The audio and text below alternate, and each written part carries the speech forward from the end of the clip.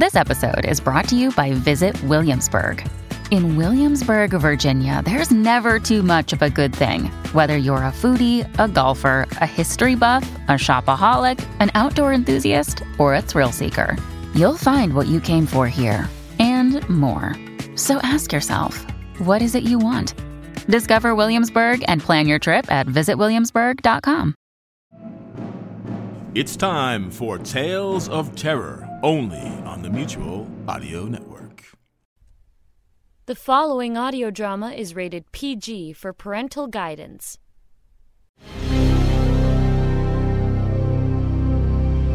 Good evening and welcome to Reimagined Radio. We are streaming live tonight from the historic Kiggins Theater in downtown Vancouver, Washington, USA, courtesy of KXRW, Vancouver's independent radio station. Whether you are here in the audience or there in your homes, you are very welcome, and we thank you for joining us. We encourage you to participate in tonight's performance through social media.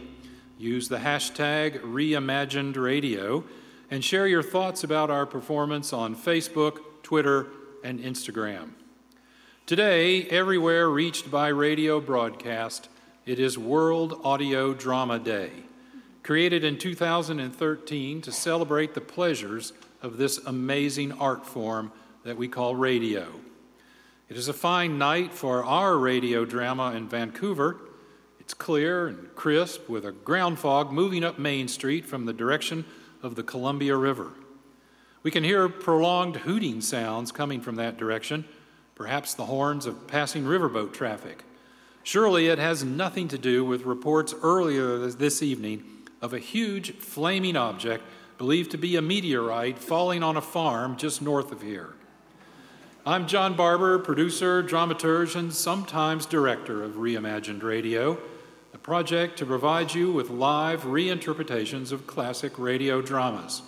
Tonight we begin our 7th season with Halloween Fright Night, a collage of the best bits from 5 frightening and classic radio dramas you may remember. We'll turn down the lights now so you won't be distracted from listening. And we urge you calmly and sincerely that should you at any time tonight during the excitement of these imaginative radio dramas feel the need to scream during our performance, do so.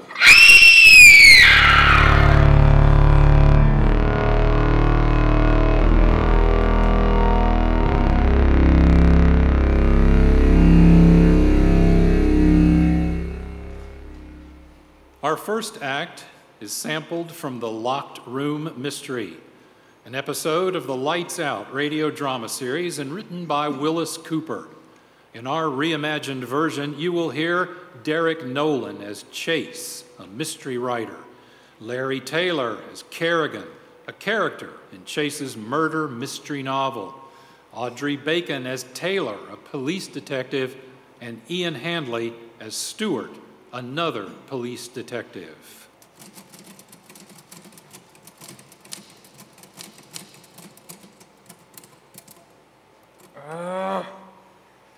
Oh, it's no good. I'm stumped. I don't know how to kill the guy. I've got to get some way for Kerrigan to murder Devereaux, so there can be bloodstains. There's no gun or knife in the room, not even a pen. Devereaux writes everything in pencil in a bare room, just like this one. Only a table and a chair. No weapon of any kind. This guy Devereaux is an odd sort of bird. His windows are nailed down in his writing room. He's a nut on soundproofing. Has to concentrate, he says. I'm Sam Chase, famous mystery writer. Why can't I think of anything? Good evening. Who are you? Who are you? How did you get in here? The doors were locked. My name is... well, it doesn't matter. What seems to be wrong? How can I help you, Mr. Chase? Well, I'm sorry, mister. I'm trying to finish a mystery story that I promised a publisher a week ago, so if you... And you're having some difficulty in getting rid of one of your characters. Well, if you'd read me what you have there in your typewriter. Well, who the devil... all right. Listen. A footstep sounded in the stillness of the empty room. Devereaux turned. "Good evening," said a suave voice. Who are you?" demanded Devereaux. "You don't remember me?" asked the suave voice mockingly. "You can't be." "Harvey Kerrigan," gasped Devereaux. The other laughed. "I am Harvey Kerrigan, in the flesh," he said. Devereaux reached for the telephone. "I wouldn't touch that if I were you," warned the man who called himself Kerrigan. Devereaux noticed that his adversary was weaponless. And that's all. What are you laughing at? Look here now, I'm going to call... Yeah, I wouldn't touch that phone if I were you. What do you mean? Who are you? My name, Mr. Chase, is Harvey Kerrigan. And perhaps I can help you with your book. I'll certainly appreciate it. Now, you had this Kerrigan come up to this fellow's room. Devereaux's room, yes. Without any weapons at all? That's right. Exactly the same way I came. I haven't any weapons. Well, I'm glad. How do you want Devereaux killed? He has to be killed some way so there'll be lots of blood. I see. There isn't a paper knife on your desk? No on Devereaux's. As a matter of fact, I made Devereaux a good deal like myself. I like to work in this room with the windows nailed down tight so I can't hear any of the traffic noises from the street below. I used myself as a model for the chap. Well, how does anyone get in here? All the doors of this room have spring locks on them, which can be opened only by pressure of this button on my desk. Knock on the door, and I'll press the button. But in the story, there was nobody else in the writing room when Devereaux was killed. Well, you made it rather hard on yourself, didn't you? I'm beginning to believe I made it impossible. How do you picture Devereaux, Mr. Chase? Well, a great deal like myself, I'm afraid. Using myself as a model for the character, I couldn't help writing a lot of myself into him. And Devereaux's supposed to be writing a mystery novel too, isn't he? Yes. Well, you sit there at your typewriter and write. Pretend you're Devereaux. And we'll try a little dialogue as Kerrigan and Devereaux. By George, I never thought of that, Mr. Kerrigan. Maybe it'll work. All right. Imagine that I've just come in... Kerrigan has just come in, as you've written it. You got to the point where you reached for the telephone. Now, ready? You got your lines? Go ahead. I wouldn't touch that if I were you. And why not? Because I'll kill you if you do, Devereaux. How did you get in here? The door was locked. A strip of cardboard between the door and the frame, my dear chap, does wonders. Even with your electrically controlled locks. Now, have you forgotten a few facts? What facts?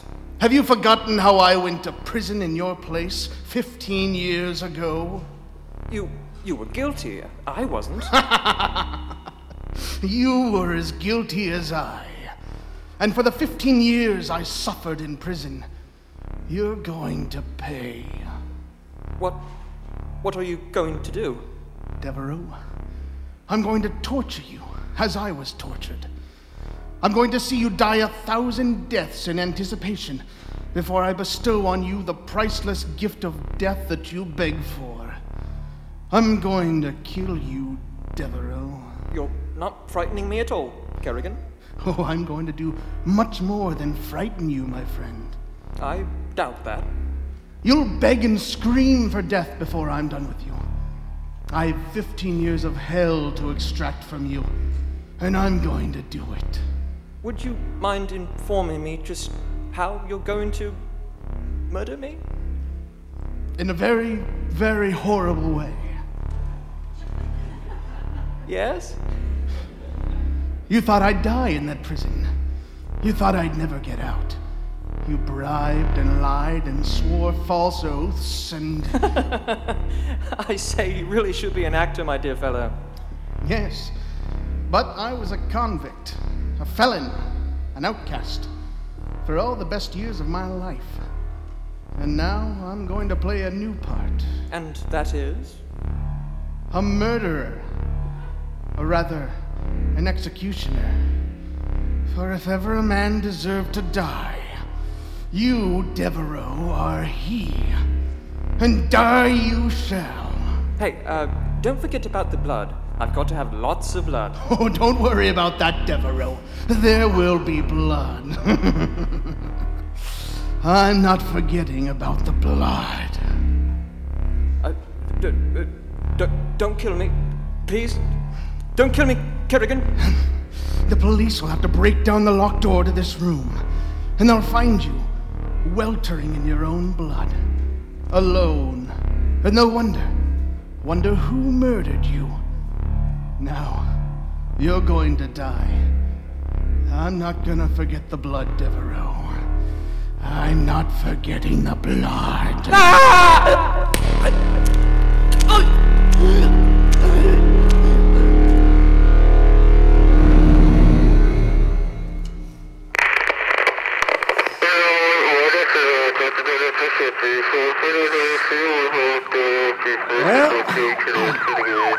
What do we got here, Taylor? Hey, Stuart. One dead, locked room. Locked room, huh? Maid called us. Said she hadn't seen Chase for 2 days. Said the door to his room was locked. We had to break it down. Who is Chase? Mystery writer. Pretty famous. I've read some of his books. Not bad. Well, what else? He must have been working on another book. At least trying to finish it. We found this. Looks like the ending for a book he was working on. Oh, I'll be. Listen, I say you shall die, screamed Kerrigan. Devereaux writhed in horror as the other's face was thrust into his own. No, no, no, he screamed. Devereaux chuckled again. You shall die, he said. Devereaux felt clutching fingers at his throat. He tried to scream again, but it was too late.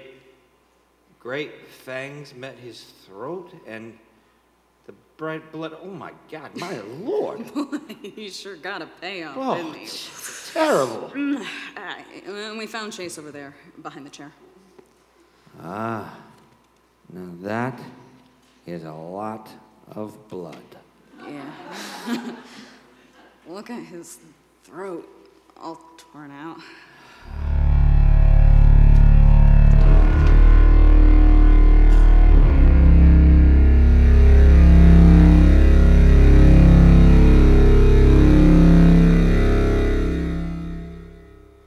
You are listening to Reimagined Radio. Our performance tonight is Halloween Fright Night, a curated sampling of frightening episodes from classic old-time radio horror series. Our next act is entitled Murder Castle. In our reimagining sample, you will hear Derek Nolan as Stuart, a man in the business of murder for profit. Audrey Bacon as Ella, a young woman, shy, applying for a job. Ariana Dorenbosch as Betty, Ella's sister, and Ian Hanley as a policeman.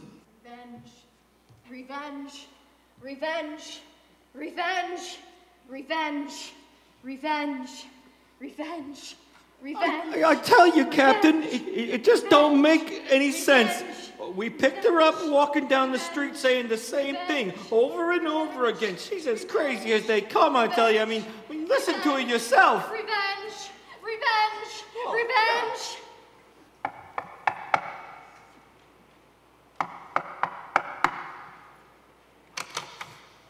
Hello, may I help you? I'm looking for a Mr. George Stewart, if you please. Oh, you mean about the advertisement? Yes, that's right. I got here as soon as I could, and I... That's all right. Come in, come in. Oh, thank you. Just put your suitcase down there. It'll be all right. Thank you. Have a chair, please. You're here in answer to my advertisement for a secretary, right? Yes, sir. I'll do my best, sir. Now then, your friends know you came here, of course. There's no one very much interested, Mr. Stewart. Oh, come now. No young beaux and so on and so on. No, sir. There's no one. I mean, sir, you can depend on me to give you all my attention to my work. Very commendable indeed. My work is confidential to a great extent, Sub Rosa. No fuss, no feathers. You understand what I mean. Yes, sir. Well, shall I show you your room? Yes, Mr. Stewart.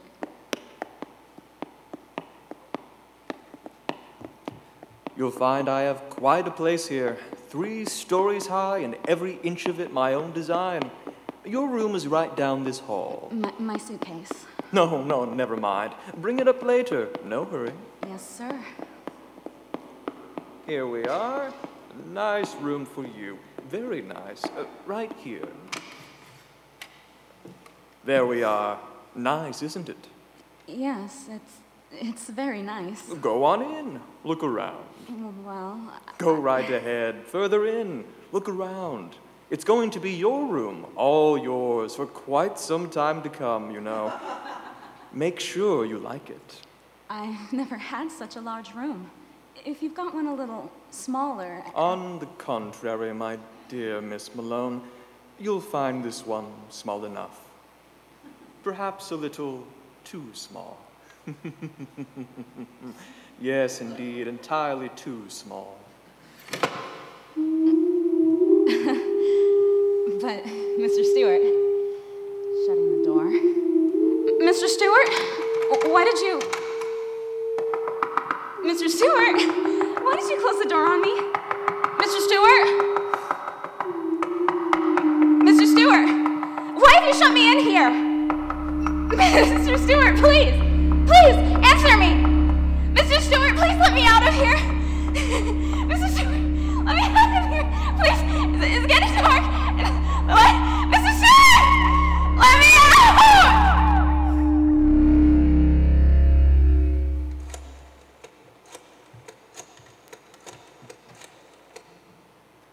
Hello, is this the employment agency? This is Mr. George Stewart. I'm interested in employing a nurse for my child. Someone preferably unattached who can live here with my wife and myself. No, just send their names, addresses, and references, and so on. And I'll send you a check for the services. My address is 424 East 7th. Yes, just their names and addresses. Yes, I'll send you a check. Goodbye. Yes, I'll be there.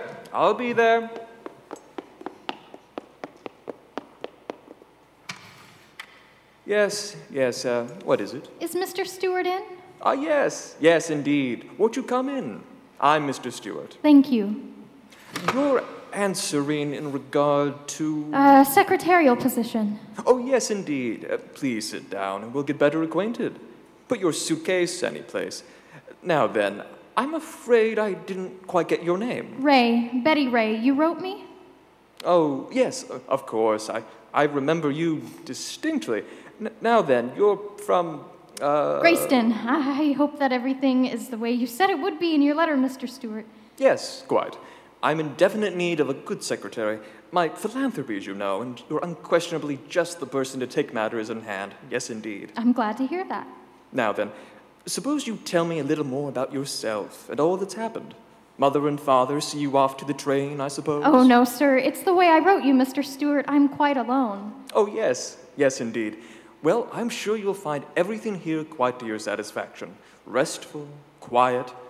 I'll show you around, if you like. That'll be very interesting, but first, Mr. Stewart, I was wondering... Yes?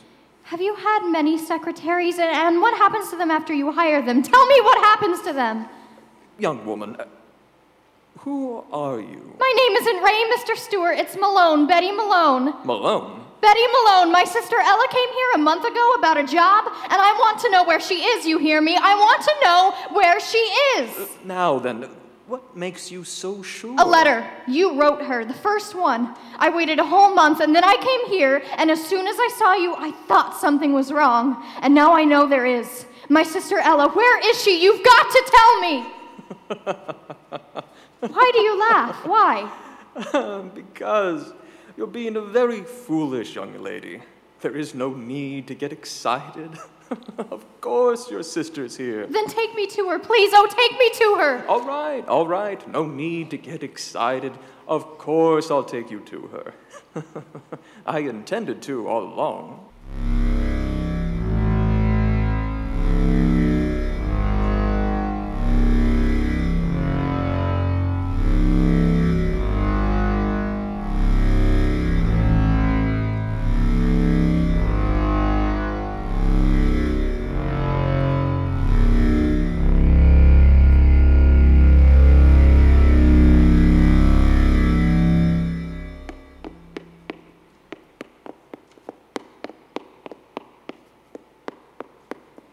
Yes, she's right up here. Been with me for over a month. Why didn't she write? Why didn't she tell me? Now then, right in this room, and you can ask her that for yourself. All right. Ella? It's Betty. Ella? What?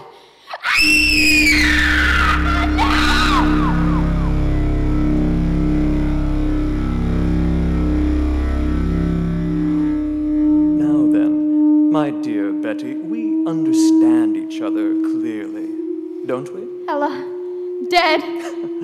Nothing like a complete understanding now, is there? Ella, dead. Oh, it wasn't so difficult. I shut the door, sealed it, and nature took care of the rest. Why? You mean, why do I do it? It's a very simple explanation, young woman. This is my business. Business? Yes, my business. Some men make their fortune in stocks, and some in bonds, and some in business. Why? Why is any business conducted? Profit, my dear, and I've made quite a neat little profit. Oh, yes, and a very safe one, too. Ella, my sweet. Yes, there were 30 before you. Most interesting array. I used to read the want ads in small-town papers, and then I'd write letters. Oh, most interesting letters. I needed a secretary, or a housekeeper, or a nurse. Excellent salary. Unusual accommodations. Somehow, Ella, I knew this had happened. Yes, indeed. And they brought all their worldly possessions with them, generally in a suitcase. A little here and a little there. Oh, I assure you it has been most profitable. You killed 30 women. Oh, it wasn't difficult. They came here for life and you gave them death. Ah, you're a smart one. That's why I'm even bothering showing you my work. I never did the others. And showing you won't do harm. You won't be talking long. A thing like you alive. And 30 women died. Ah, yes. Do you wonder why they'll never find me out? Because I'm much too smart for all of them. Because I figured everything out in order, logically. Oh, not perfect crimes, no, nothing infantile, but just cleverness in choosing the women I do business with, and an equal cleverness in doing away with them. Oh, yes, indeed. You and my dearest Ella, dead. Ella, what does she matter? Just another... You've got to listen to me. No one else has ever known it, never whispered it before, and never again. Why speak of Ella when I'm telling you about my cleverness? It isn't right for you to live. You're not the judge of living and dying in this place. I am. Now then, what was I telling you? Oh, yes. Well, they'll never get me. Now, I want to tell you how I did it. Ella, somehow... seeing you like that, it's done things to my head. No corpus delicti, and if there is one, no evidence of violence. There, that's the secret. Were you very frightened, sister? If I could have only been with you, little sister. You see the door? Ah, airtight. Airtight, yes indeed. The room, amazing sight, isn't it? No doors, no windows. If I could have helped you, Ella. Ah, but this is a clever room. I'll shut you up inside with your sister, and then I'll close the door and press this button here, like this.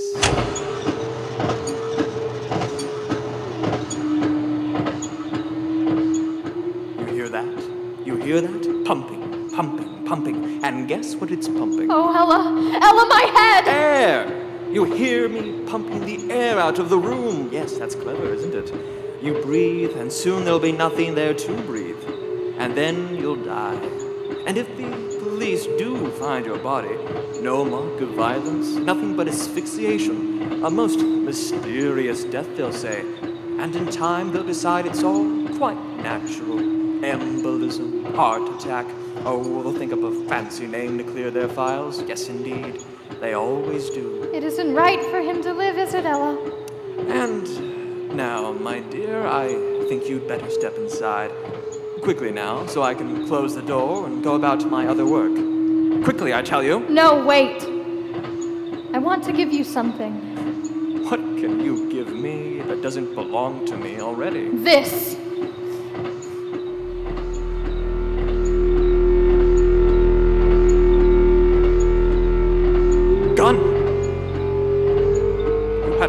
gun in your purse all the time? My father's. I brought it for the man who... Ella, get in that room! No. What? Get in there or I'll pull the trigger. Get in, I'll kill you, No. Don't shoot. I'm an old, harmless man. I was only fooling. I wouldn't hurt you. Revenge. It's right to revenge, isn't it, Ella? The pump, it's running, Ella. Listen to it. It's killing him the way he killed you. It's right to revenge, isn't it, little sister? Right to revenge. Right to revenge. Revenge. Revenge. Revenge. Revenge. Revenge. Revenge. Revenge.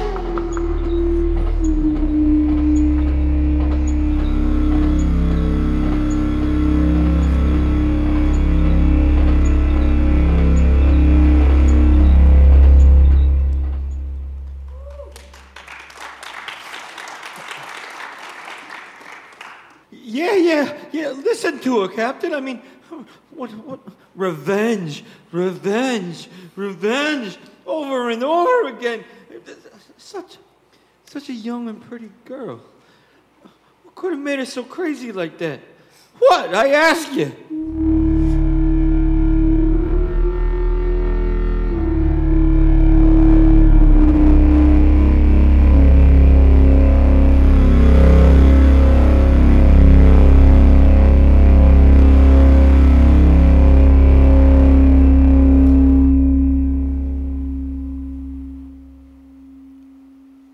Listening to Reimagined Radio.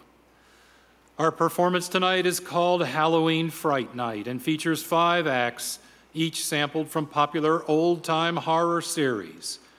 Next, we offer Knock at the Door, also known as Mother-in-Law. Our own reimagined sampling, you will hear Barbara Richardson as Loretta, a wife who hates her mother-in-law. Audrey Bacon as Mrs. Kruger, the mother-in-law, and Freddie, son of Mrs. Kruger and husband of Loretta. Please enjoy our reimagined version of Knock at the Door. Afraid to die, who isn't? When I was just a kid, I used to wake up in the night and see the darkness pressing all around me, and I'd get so scared. I'd think I was dead, buried. I'd try to scream out and I couldn't. My voice, I'd know I was dead. I'd know it. I'd throw off the cover. I'd cry out, "Mother! Mother!" Why did I yell out like that? Why should I be scared now? I want to die. I've got to die. It's cold here in the basement. I wonder if the grave is cold. Why don't I get it over with? The rope's around my neck. One step off the ladder and I'll hang and die. I've got to die. I've got to die. The wages of sin are death. The wages of sin are death. Funny how I seem to hear the words the way my father used to say them. The wages of sin. But what is sin? No, it was hate. I killed her because I hated her. I remember the first time we met. Freddie had just married me and we were walking along Elm Street to his house. You and Ma get along just fine. Will this be a surprise to her? Well, here's the house. What do you think of it? It's all right. Well, in we go. Will Ma's eyes pop when she sees you? Hey, Ma! Ma, come on, Ma, open up! I got a surprise for you. Freddie, where have you been, son? What? Oh. He surprised him, Ma. Meet Loretta. Freddie, you've brought home a woman. When she said it that way, right from that minute, I knew I hated her. And that's the way it was from then on. I wasn't Freddie's wife to her. I was a woman, a stranger in her house. And it was her house, and everything in it. Nothing Freddie's, everything hers. That's the way it was. Hers. Hers. Hers. Everything hers. All I had was Freddie, and he wasn't much. You can't blame me. You hear me? You can't blame me for not standing it. All my life I had nothing, and at last I was married, and I still had nothing. Her house, her car, her money, her son. I couldn't stand it, I tell you. So I killed her. You called me, Loretta? Yes, Mrs. Kruger, I called you. What's the matter? Somebody took the lid off the well down here. Land sakes alive, now who could have done that? Heavy iron cover like that. Freddie wouldn't have done it. Is it deep down there? Oh, look! What? Down in the well, look! I don't see nothing. What?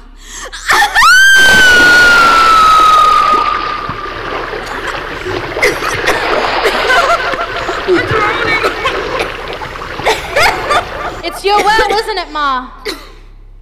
Ma?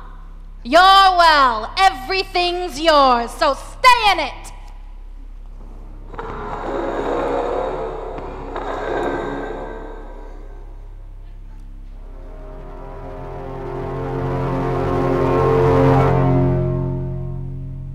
Say, Loretta, where's Ma? I don't know. She wasn't here when I got back from the store. Must have gone out. Oh. Well, she'll be back. Leave it to Ma. But she didn't come back. How could she? Freddie went to the police. They came round, they asked questions, they went away, and nothing happened. It was as easy as that. Freddie was a different story. Always talking about her, morning and night. Mama this and Mama that. Mama always did it this way and that way. I tell you, he made me just sick just to look at him. Mama, Mama! I wanted to forget. Forget! And how could I forget with his fat lips saying, Mama, Mama, Mama? And then one day I got an idea. There was more room under the iron lid in the basement, wasn't there? That was it, yes. That was it. Got free of her. Now I'd get free of him. Sell the house quick. Get out. Away. Far away. Yes, that was it. A free woman. With my looks and all that money. Would I have a time?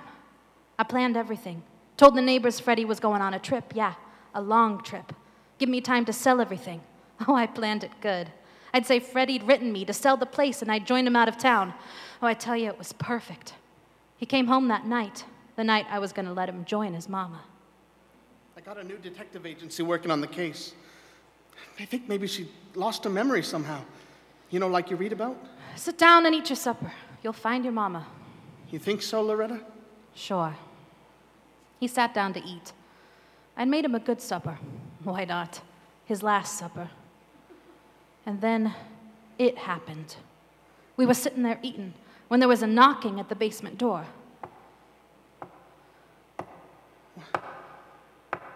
Somebody knocking at the basement door? What's going on? I gotta see. No, Freddie. Leave the door closed. Mama! Mama!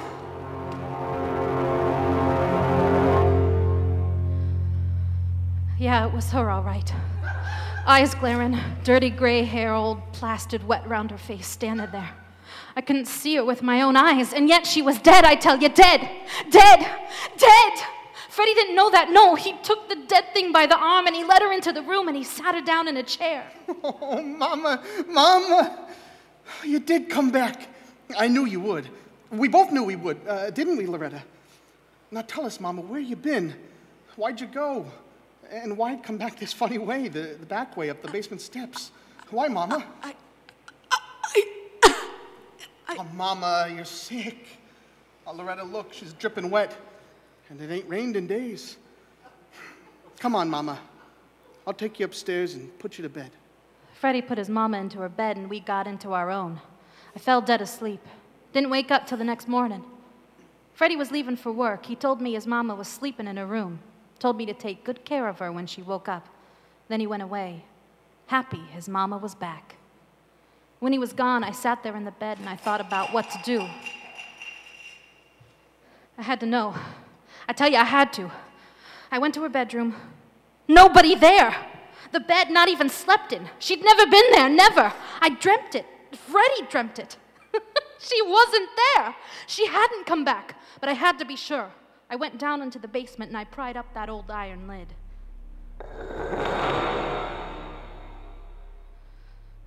There was the open well. I lit a lantern and held it in the black hole. I looked in. She was there, floating in the water like a big, fat, ugh. But she was still there, and that's all that mattered. Then I started feeling my sense of control running out of me like the cold well water would run out of Mama if I hauled her out. Make me crazy. Crazy. Something to be locked away like they locked away my own mother. Crazy. Crazy. Crazy. No, that wouldn't happen to me. She wouldn't make me crazy, not me. Oh, I knew how to cheat her. The sure way, the only way. That's why I'm here now. The rope around my neck, the other end tied to the crossbeam. I'll jump off this ladder. The rope will stretch, and I'll be dead. Dead. And she'll never get me crazy.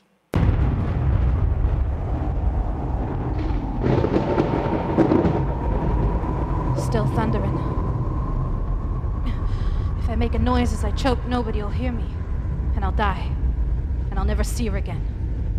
Mother died crazy, but I'll die sane. You hear me? Sane. Sane! Why don't I do it now? There isn't much time. Freddie and the doctor will be coming back. I've got to be dead then, good and dead, or they'll find out the truth about her. Why don't I do it now? Step off the ladder. It'll be over quick. I know it will. The rope will tighten quick. I'll hardly know what happened. Why don't I do it? Because I'm afraid. Afraid of dying. Terribly afraid. That's why I've been talking here in the dark. Because I'm afraid. Afraid to die. There'll just be nothing when I'm dead. And I'm afraid of that nothing. I've always been afraid of it. When I was a kid, and now it'll be so dark, empty. Things will go on, the world, and I'll have nothing but the dark. Why should I die? Yeah, why should I? If I left this house, she wouldn't follow me, would she? That's all she wants. The house, her Freddie. Well, she can have him, and I'll go. I'll go right away. Far away. They'll never find me, never. The rope. So tight around my neck. Gotta get it off. Gotta hurry and get away before Freddie and the doctor. Can't get the rope off. Who's there? Who's coming down the steps? Is that you, Freddie? You followed me down. How could you? I locked the door, but I put the iron lid over you too, didn't I? And it didn't do much good. Listen, I'll go away. You hear me? I'll go away.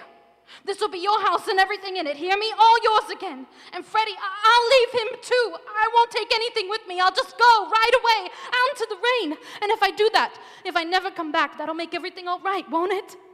No, you don't have to answer. I know it's all right with you. You see, I was going to kill myself. Still standing up here, rope around my neck. But I won't have to do that now, will I? As long as I'm going away. Get the rope off. I'll go. You'll see me go. Made the noose so tight I can't seem to. Mrs. Kruger, what are you going to do? No. Stay away. Stay away, I tell you. Don't come closer. I can't stand you coming closer. Stay away. Don't push me.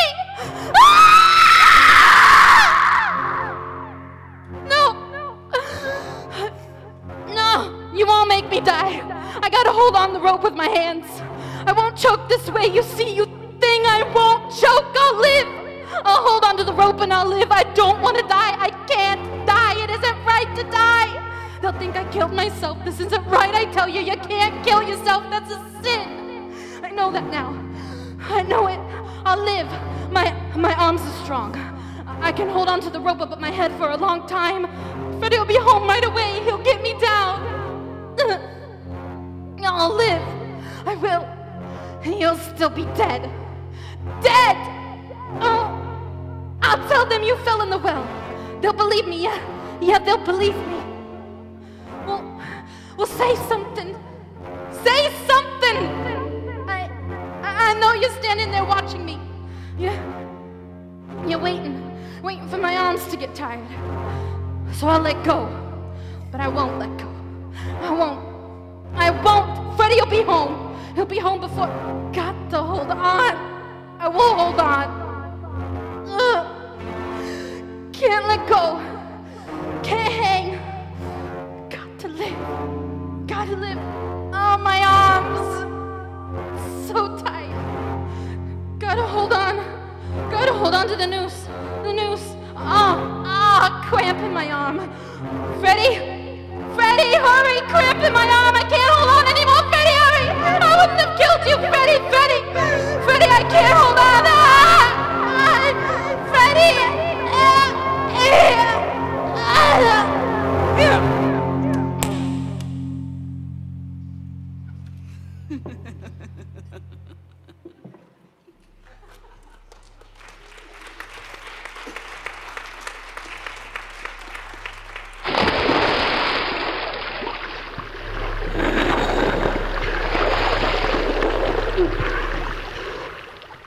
Listening to Reimagined Radio, where we're sampling tonight from classic old-time radio series, each reimagined to wrap you in a deliciously chilling blanket of fright and send a skitter of horror up your spine.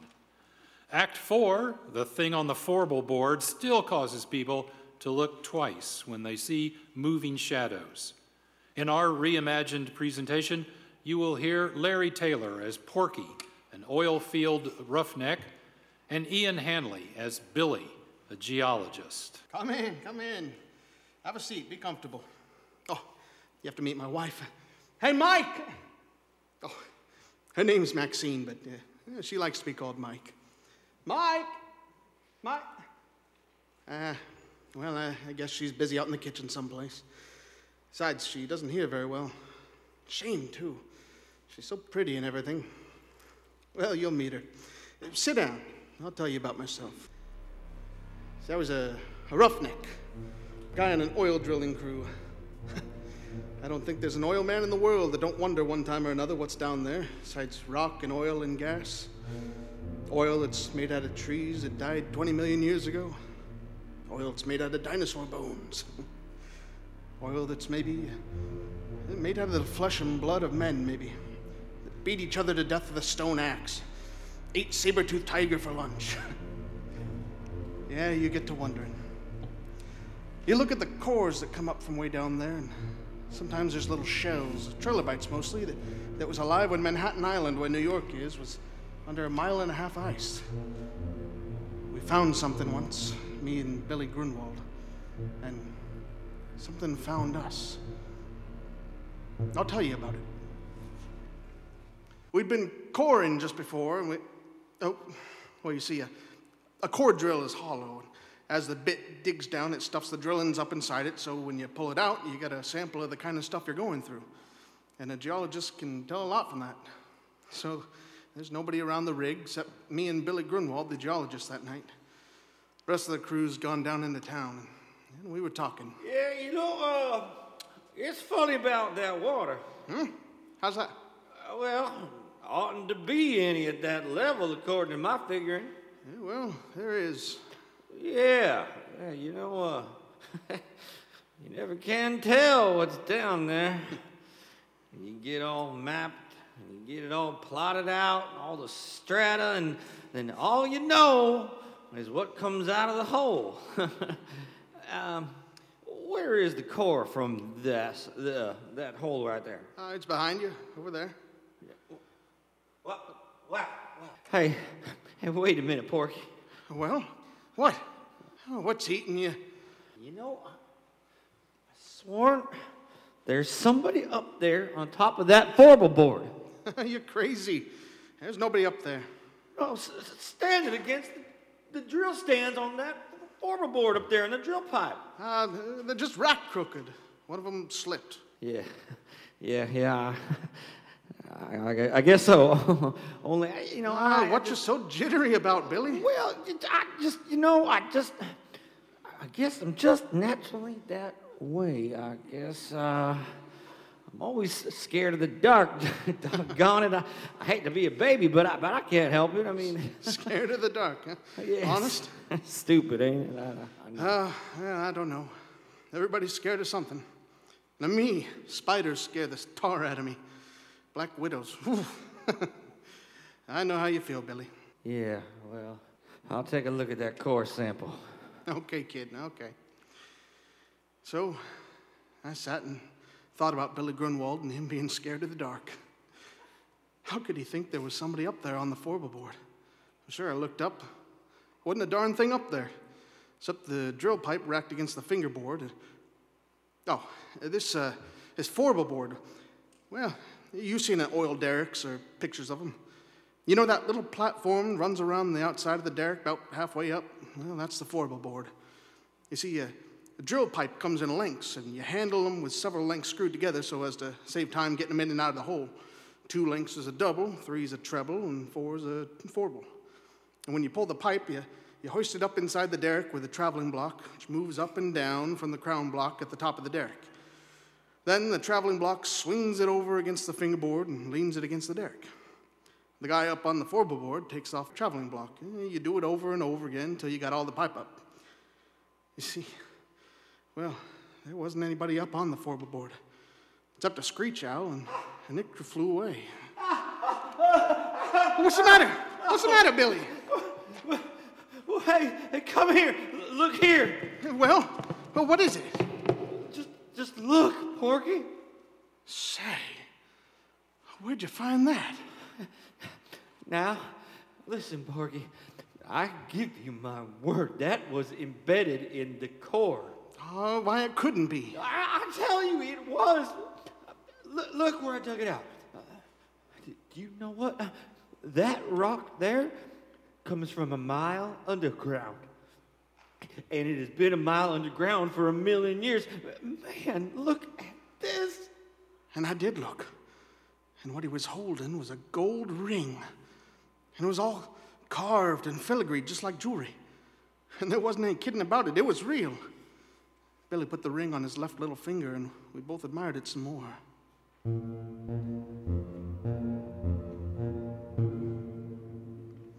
Now, wait a minute. Hang on, I ain't done.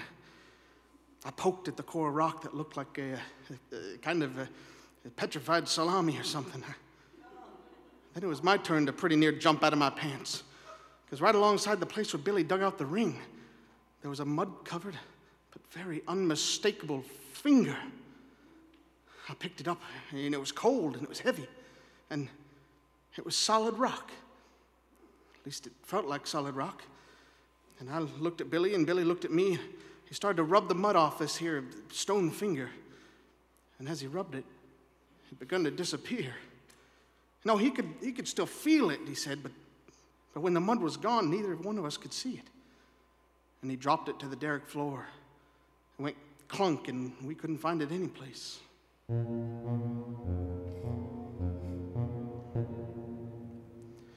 Then we sat down on the derrick floor, and we just looked at each other. Didn't say a word. My eyes got heavy. Last thing I remember was I heard some kind of noise that seemed to be coming from, well, the four-wheel board 80 feet above us. I shut my eyes a minute.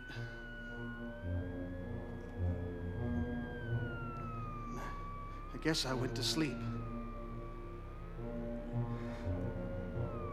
And I had awful dreams. Black widow spiders crawling all over me with gold rings on their legs. Things I could hear, but I couldn't see up on the four-wheel board.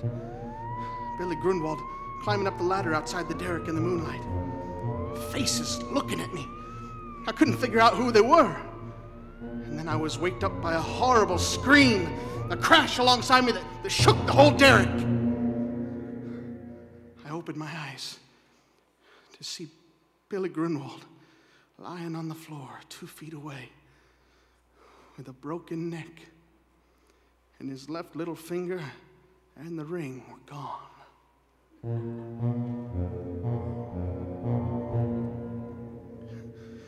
Well, friend, I got out of there. I run down to where Billy left his car, and I got in, and I remembered that Billy had the key. I wasn't going up there and go through a dead man's clothes to get it, so I just sat there in the car, shivered all by myself till daylight. In the morning, Ted and the crew came back. Afterwards, a state cop and everybody in the world was asking me questions. Billy's death was an accident, they said, so we all got back to work, and I went up to the four-wheel board. So, okay, I go up on the four-wheel board, and you can bet I took a good gander around before I did anything else. I couldn't see a thing. So I signaled to the driller to let down the traveling block, and he did. Came sailing down from up above. was just reaching for it to pick up the first four-wheeler drill pipe.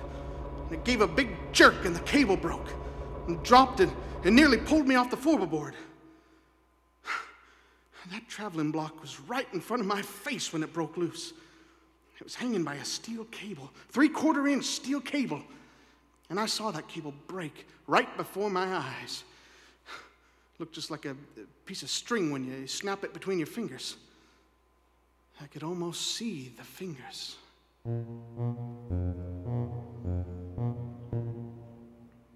And it landed right on top of Ted. And if you have any idea what a guy looks like after 2 tons of metal land on him from 80 feet up, you keep your ideas to yourself.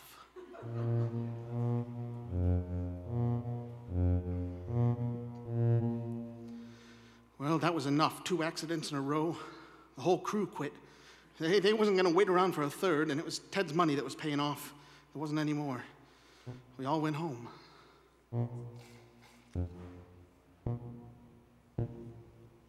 So a couple days later, I come back. I don't know if there's anything in the world as desolate, as dismal, as dead-looking as an abandoned oil well rig. I sat in my car for a good long time looking at it. Everything was just the way we left it. The smashed traveling block was there on the floor alongside the rotary table. There was a little mutter of steam from the boiler, and that was all. And then I heard a tinkle of something as it hit the ground alongside me. I looked around. There wasn't a soul in sight, but at my feet was the gold ring that Billy Grunwald and I had found in the core of rock that come up from a mile underground from 1,000,000 years ago in time.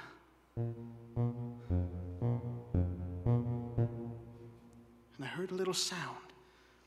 The sound of a kid crying.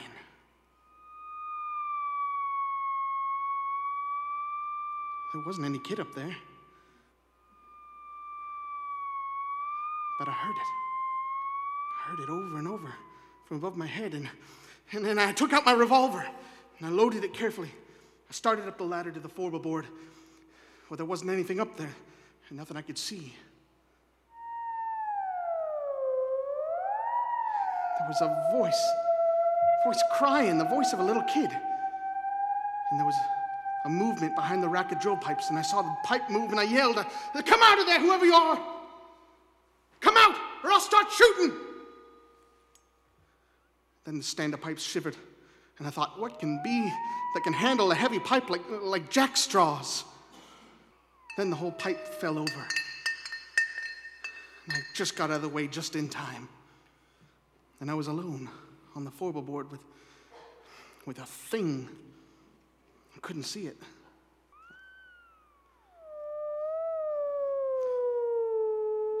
I felt the platform tremble under my feet again as something moved toward me. And I fired at it with my revolver. And nothing happened. I started backwards. I knew it was following me because I could hear it meowing like a cat. My feet tripped over something. I saw it was a big can of red lead that somebody had left up there. Without thinking, I threw it up the sound and it splashed. And there it was. The face of a little girl, frightened, crying with hunger and terror. Hands like a human being and a finger missing from the left hand. And a body. Well, I told you how I'm scared of spiders. But I knew where it came from. It'd come up from the bowels of the earth, come riding up on the drill pipe as we yanked it out of the well, come to an alien world and was lost. I stood there, dripping with red paint, blood red from head to foot like some horrible dream. And it put its hands on my arm. Its hands like stone, living, moving stone. And it looked in my eyes and mewed like a lost kitten.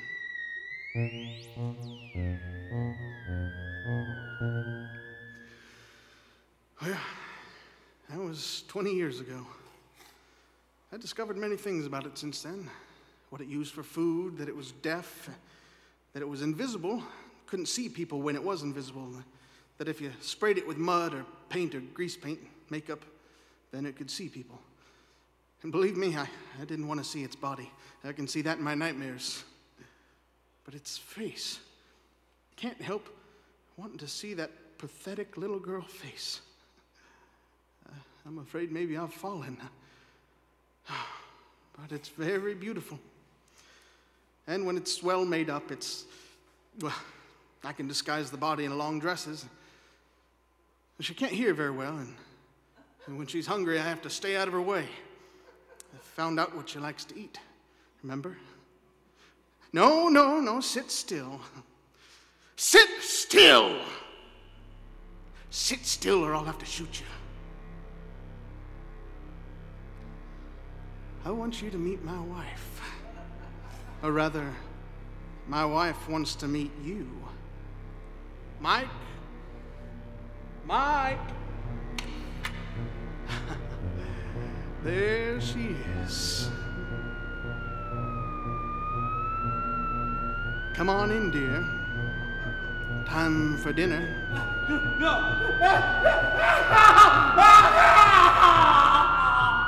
This is Reimagined Radio, live from Kiggins Theater in downtown Vancouver, Washington.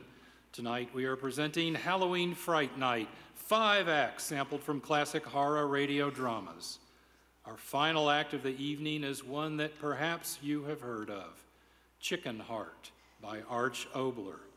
In our reimagined presentation of this episode, you will hear Derek Nolan as Dr. Alberts, a research scientist, Ariana Dorenbosch as an intern, Audrey Bacon as Mrs. John C. Hallop, an obnoxious society woman, Ian Hanley as a fire department captain, and Barbara Richardson as the mayor, who wants to drop bombs first and ask questions later.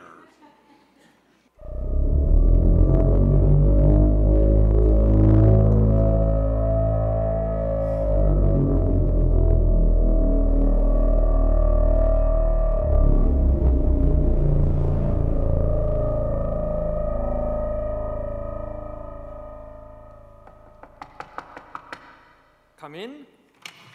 Beg your pardon, Dr. Alberts? Yeah, what is it? They're here, sir, the tour group, sir. They want you to show them the mechanical heart, sir. Mechanical heart?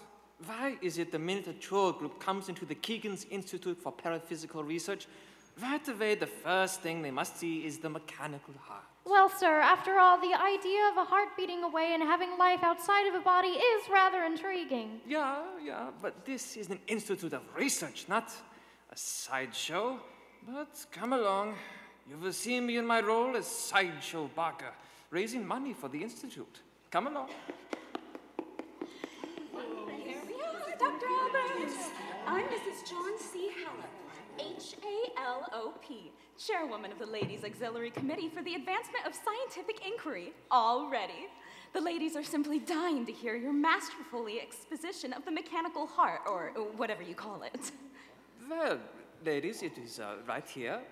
If you will step closer and look where I point, you will see inside this quartz container is the isolated chicken heart. Oh my goodness. It really looks like a chicken heart. Isn't it fascinating? Yes. The chicken to whom this heart was a vital organ is dead already for 17 months. But here in this apparatus, a modification of the robot heart developed by Lindbergh and Carroll. This heart has gone on an independent existence, beating away as if it was still a part of a living fowl. Can you imagine that? Unbelievable. But dear Dr. Alberts, that chicken heart isn't really living and beating in there, is it? Most definitely. I will put the stethoscope against the chamber. You will hear. So, now listen. Why, that's amazing, Doctor. Here, let me get a closer look so I can hear more clearly. Oh, please, be careful. Don't crowd in so. I'm sure it's fine. The apparatus, you will please be careful. It's not a big Madam, deal. Please. The instruments, they are delicate. I'm not going back You will break. close. Look out!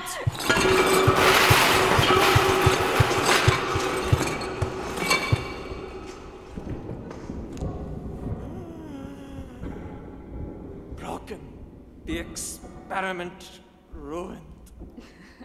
Well, Dr. Alberts. I didn't mean... I didn't mean to harm anything. Get out of here. But, Doctor... Get out of here. Get out. You have ruined months of work. Months of work. See, the apparatus broken, the heart stopped, everything ruined. Get out. Get out!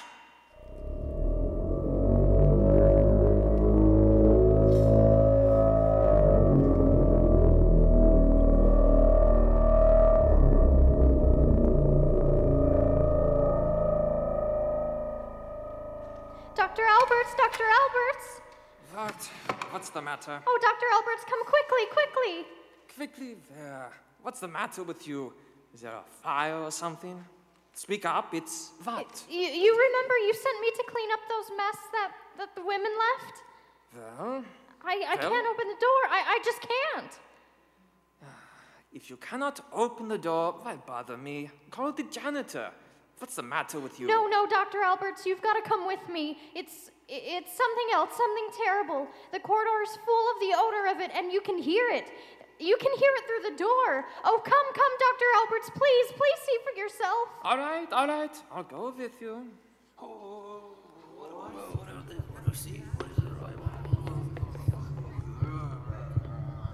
Unbelievable. It is the chicken heart. The original heart, no larger than my thumbnail, now a mass of pulsing flesh, 1,000 times its original size. Big as a chair, pulsing. But how, Professor? How did this happen and why? Here is a possibility. When that woman knocked over the apparatus, it fell against a rack of chemicals. Is it not possible that some unknown combination of those reagents acting upon the tissue resulted in the super growth of this heart, this independent existence of an organ outside its own bodily environment? But this is incredible. Hyperplasia of tissues at so rapid a rate. It cannot be. But how can it grow like that, Professor? Just a mass of flesh. What is it growing on? What?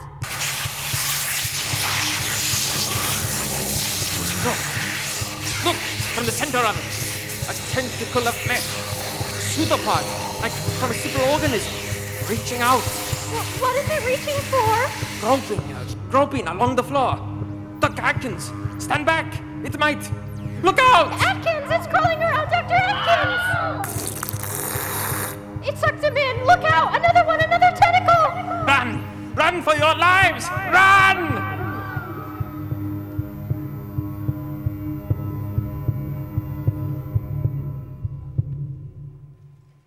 But, Captain, you must believe me. I tell you, the only hope is to burn the building to the ground at once.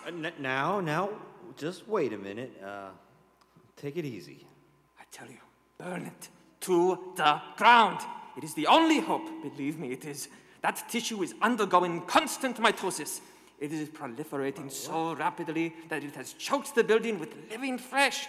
Burn, I tell you. Oh, all right, now take it easy. I tell you, just take it easy. And all this doesn't make any sense. And I tell you, it don't make sense. You dumb fool! There's no time to waste. Now wait a minute. There is no minute. There is no second. This thing must be destroyed now while it is confined. Oh, don't you understand? For some reason, I cannot even imagine. This tissue is doubling in size every hour. Do you know what that means, you dumb fool, you? In another hour, it will be twice the size it is now. And long before that, it will break open the building with the force of its pressure. Wait, what's that now? Yes. Pressure of the growing flesh will thrust the building aside as if it were paper, and then it will be free in the street. You hear me? Free in the street! And then the pseudopods, those tentacles of protoplasm, stretch it out. It lives on human flesh. You hear me? On flesh. That building must be burned, and the crowds must be kept back. Further back, I tell you. Further back, or else. Hey, wait. What is that? What's that? The building! See, the wall is cracking. I warned you. All right, get back, everybody. Just get back.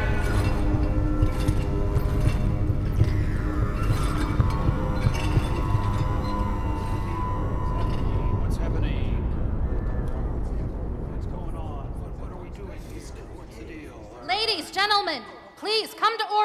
1. As mayor of this city, no one realizes more than I the necessity of immediate action in curbing this unspeakable, unbelievable calamity which has fallen on us. That thing, whatever it is, has sucked in 50 people so far and is now the size of a city block. Dr. Alberts is with us now. Perhaps he can tell us how to solve this problem. What is it, Doctor? Tell us first what the monster really is. Yes, I will tell you. That great, ever-growing mass of flesh, it is, or it was, a chicken heart. Chicken heart? Are you crazy, man? Yes, chicken heart, I tell you. Chicken heart. Listen to me, you fools. Listen. I tell you, that mass of flesh was a chicken heart, the tissue of which, for some reason, a mystery of science, is undergoing constant, rapid, accelerating growth. With each passing hour, its growth is doubling. Do you know what that means, you fools? If it is now 1 block in size, within 30 hours, that cannibal flesh will have increased in size to the 30th power. In 30 hours, every inch of this whole city will be crushed under that moving flesh. Within 60 hours, it will have covered the entire state. Within 2 weeks, the entire United States. It is like a gray blanket of evil covering everything. There is no hope, I tell you. None. It grows like a mathematical progression. Faster, faster, greater, greater. There is no hope. There is no place to escape. We can do nothing. It is like telling the ocean to go back. Oh, it is a joke. A great joke. The joke of the cosmos. The end of mankind. Because of a chicken's heart. Well, I don't believe that, Professor Alberts. We have the entire military force of this country at our disposal. Are you telling me that they cannot drop enough bombs or poison gas to kill that chicken heart? No hope. It will be the same as bombing the ocean. The flesh will go on and on. It is too late. Nonsense. I say call out the military. Blast this thing off the earth. It's the only way to save the earth.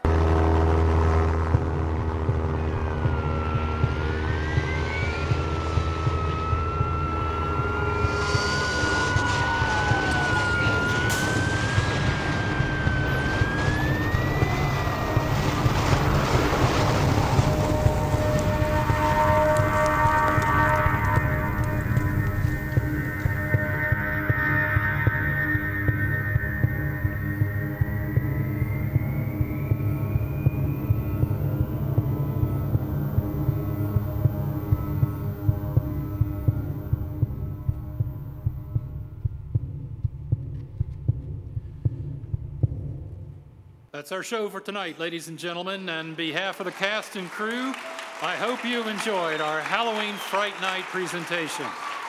Let me introduce everyone to you while you thank them with a good round of applause. Tonight you heard Audrey Bacon, Ariana Dorenbush, Ian Hanley, Barbara Richardson, Derek Nolan, and Larry Taylor. Dean Lyon created live sound effects for you tonight. Our special guest creating unique and wonderful sound effects was Matt Brislon, who is tonight celebrating his birthday. Happy birthday, Matt, and many thanks for your involvement. I'm John Barber, producer and sometimes director of Reimagined Radio, and our performance tonight has come to you live from the historic Higgins Theater in the heart of the Arts District in downtown Vancouver, Washington, USA. Our partner, KXRW, Vancouver's independent radio station, provided live streaming of tonight's performance all across the internet. Thank you also for joining us tonight for this evening of storytelling.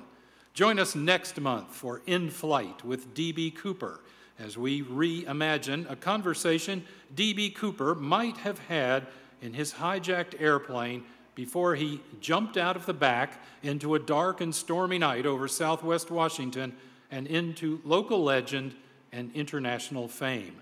That's Wednesday evening, 27 November 2019. Doors open at 6, performance at 7. Appropriate D.B. Cooper attire is appreciated. In December, we invite you to share our holiday classic, A Christmas Carol. Tickets are available online through the Kiggins website or at the door at the night of the performance. Good night, everyone, and thank you for joining us tonight. This has been Reimagined Radio with our performance of Halloween Fright Night.